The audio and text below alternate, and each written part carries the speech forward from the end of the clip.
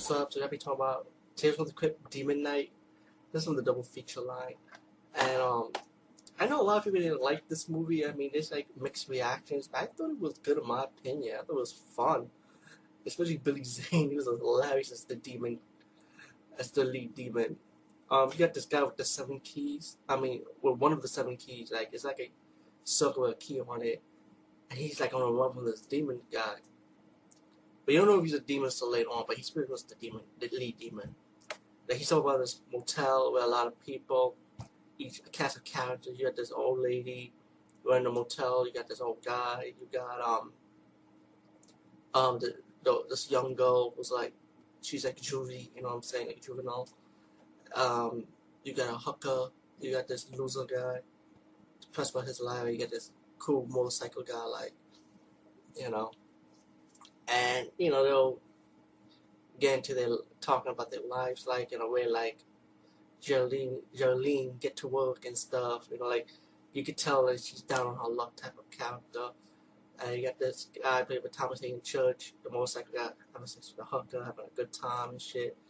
Later on,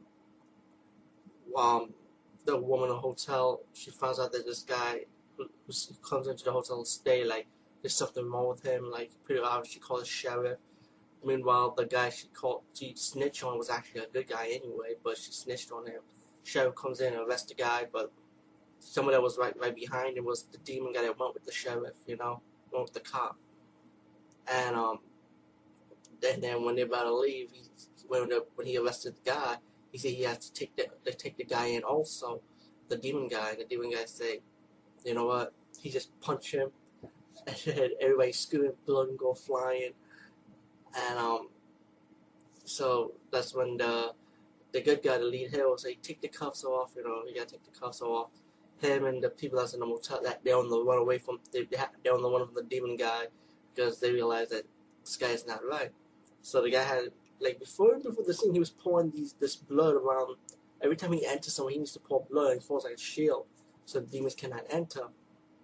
And while the guy's like firing them off, and outside, the demon was like, he releases the lead demon guy released demons coming out of his own blood to hope him to kill them, you know. But the demons are having a hard time going through.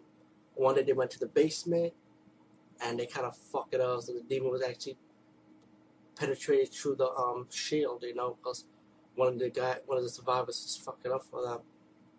And while pretty much had to battle these demons out, while Billy Zane's character like kind of used temptation to tempt each people, you know, about what they want the most, what they desire the most, and then they end up turning into demons, you know.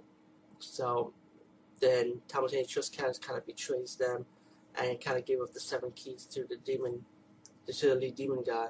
But before that, you find the story that the reason why this key was created was that you got these 7 demons that would have been the darkness in the world that have all 7 keys. The key that he got was the last key. So every time the protector is dying, he gotta pass the key to another protector, you know. And it sounds like that the blood they use is the blood of Jesus Christ, or the blood of a warrior in a way. I would say if the blood runs out, you gotta use their blood, you know. What it sounds like, but well, there's a cast of characters. I mean, there's blood and gore. I like the special effects. Even though most of them died, you got Geraldine's character, played by Jada Pinkett Smith, who survived. You know, obviously drank the blood. You know, and that's when Billy Zane's kind of started acting all stupid, say, you know, I love you. You know, like he loves her and stuff, but he just can't say it.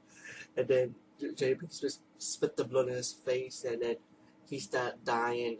Then he started blowing up to you see his true demon form.